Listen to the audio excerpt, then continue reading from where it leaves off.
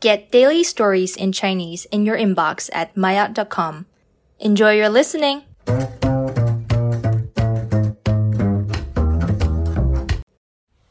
Maya 高级，组团北上的亚洲象群。在过去的这1个多月的时间里，有一则关于亚洲象的新闻在网上引起了极大关注。4月中旬的时候，17头亚洲象集体离家出走，离开了他们原来的生活栖息地西双版纳自然保护区，向北迁徙。众所周知，世界上有2种大象，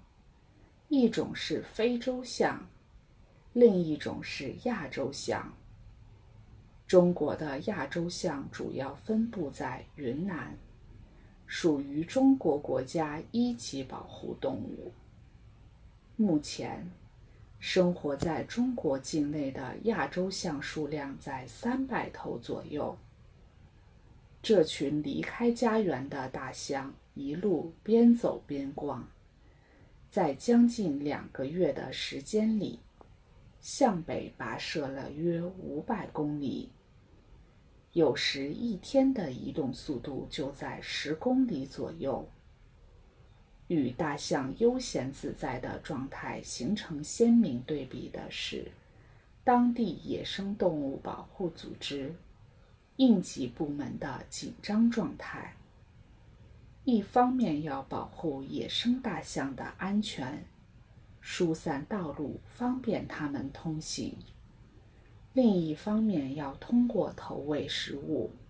引导它们不要进入人口密集地区。因为在大象迁徙的路线周围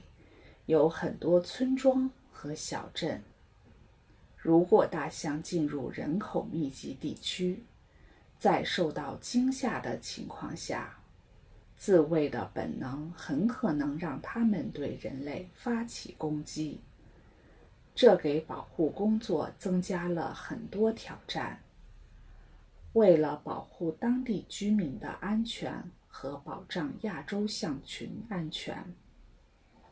云南当地一共调动了将近200名工作人员进行大象保护和居民安全保障工作。在2个月的时间里，疏散4106名当地居民。虽然大象被称为生态系统工程师，因为大象在森林中为小动物们开辟行走通道，制造水坑，它的排泄物当中也充满了各种植物的种子，但它们对农田的破坏力也不容忽视。50多天的时间里，象群沿途的村庄直接破坏农作物近900亩，给当地居民造成了很大的经济损失。虽然现在人们还不知道这个象群为什么离开栖息地，而一直漫无目的地向北走，北部山林的食物是比南部森林要少，所以大象的这种行为在专家看来非常不可思议。专家分析有2点可能性：一是因为象群首领经验不足，出现了迷路的情况；二是因为大象性格的变化，导致其活动范围扩大，或许是这个象群家族长途迁徙的原因之一。据观察，